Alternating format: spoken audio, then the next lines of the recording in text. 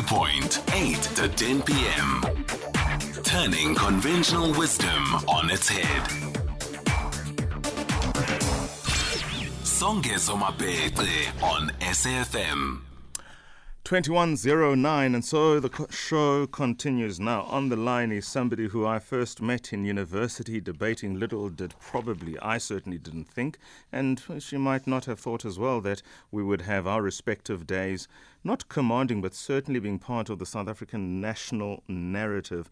Dr. Sthembile Mbete, good evening, ma'am. Thank you so much for joining us. I remember, I think it was in Stellenbosch, or even before that in Durban, where you were obviously one of the important people at SANU DC Council, and here we are having a conversation on air. How great. Are you well, ma'am? Good evening, and very well, thank you. Yeah, oh my gosh, it was a lifetime ago. It really was.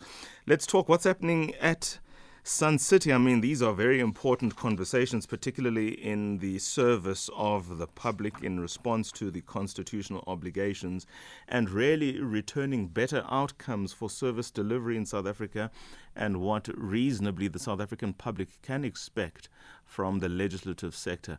Do you want to share with us your experiences to date? I know that you've held a relatively prominent role in the last couple of days. Yes, sure.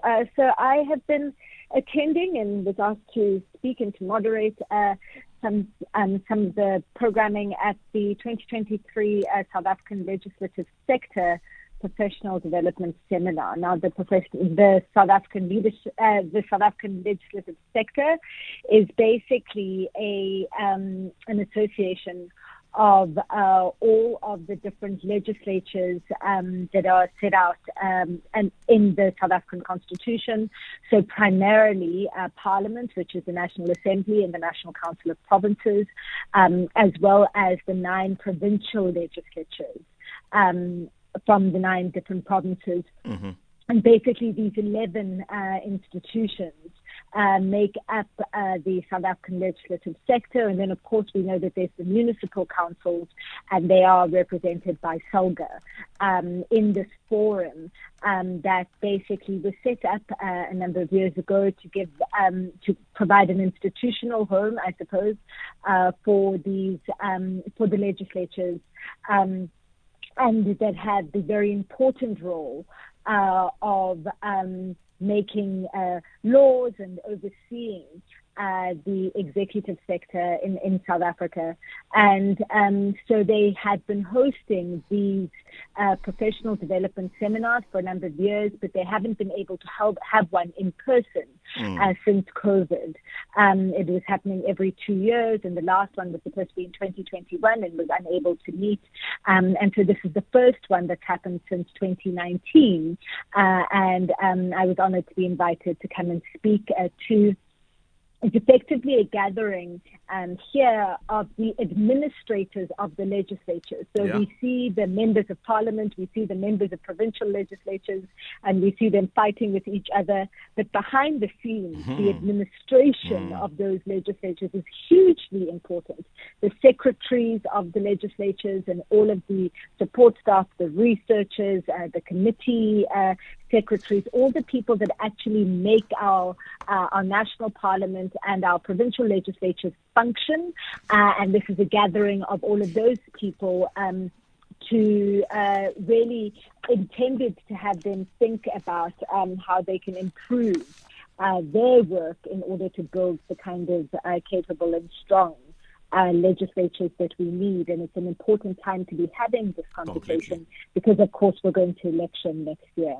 Well, let's talk about the import of this conversation against service delivery, equally against the high stakes that 2024 is being billed to be from a political perspective. The reality of it all, Advocate Phindela, this question really is for you, and welcome, my dear brother. I've missed you, I love you, and so thankful to have you on the platform. Whatever is the political implication stroke import of 2024, what does not change is that government ought to, uninterrupted, deliver the services to the people at the right time, in the right manner. And all of that is presupposed by the fact that the respective legislative arms of the provinces as well as that of the state are in a position to ensure that that happens, to hold accountable those administrators who preside over state resources, stroke institutions, so that the constitutional promise, irrespective of what the politics may play out to be, is not compromised. Talk to us, therefore, my dear brother, about the thesis of this biannual seminar, the value to society, and what at its core is in it for the administrators. You sit, of course, as the chairperson of the Forum of Secretaries of the SA legislative sector, so you really are sitting on some gold here. Advocate Phindela? Yes, good evening to the listeners, and good evening, Sonyas. Indeed, the seminar is for the administrators of the legislatures, and in this instance, the legislatures would include the National Assembly, the National Council of Provinces, as well as all the secretaries of the 9 provincial legislatures. Yeah.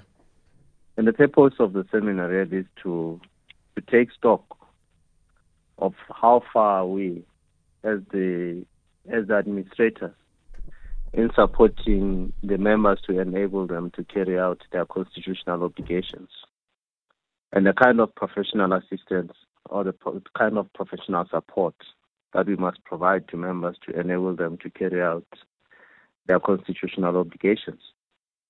We have looked at several topics insofar as the seminar is concerned. We have looked at areas relating to oversight and accountability. We have looked at the facilitation of public involvement. We have also looked at how, as administrators, we can come up with standards to ensure that throughout the legislative sector, we support members in a manner that would be consistent with the Constitution. The seminar also aims to develop and enhance the capacity of managers and staff in the legislative sector to fulfill their duties and responsibilities efficiently and effectively. I think what that essentially means is it's to have a discussion about that so that when you all separate, that becomes one of the KPIs of managers. Now, how, if at all, is there scope for the National School of Government to participate in this? I mean, one of the most underestimated or underrated institutions of the government is the National School of Government, which really is there to facilitate the entry and smooth, if not seamless, work of government and training, particularly for those who are entering the public service for the first time. Is the National School of Government an agent or a partner of this forum? Have they been given scope to at least address the seminar? And beyond the work of the seminar, would any of the managers or professionals in the public service be headed in that direction so as to make sure that the mandate of the National School of Government itself, which is ultimately to improve and to optimize public service, is ensured? Yeah. Look, so as we accept that we may learn from the School of National School of Governance. But we also have to take into consideration that we have government or the executive and the legislative sector. And our mandates are different. Our mandate is to ensure that the executive renders services to the masses of this country. Government has a different mandate, and that is to render the services. Okay, good point. So whereas we can learn from the School of Governance, but we may not necessarily learn the same things that the School of Governance, that the government departments may learn from the School of Governance. We have, as a legislative sector, our own programs where we empower our managers, on the core business of Parliament, on the core business of the legislatures. So whereas we are distinct, but we may learn something from the School of Governance. Yes, indeed, we gave them an opportunity to present on the professionalization of the public sector. But as the legislative sector, we have to sit down ourselves and design our own framework insofar as the professionalization of the legislative sector is concerned, because of the separation of powers. I accept that our separation of powers is not watertight. It's not divided in watertight compartments. Mm-hmm. It's porous.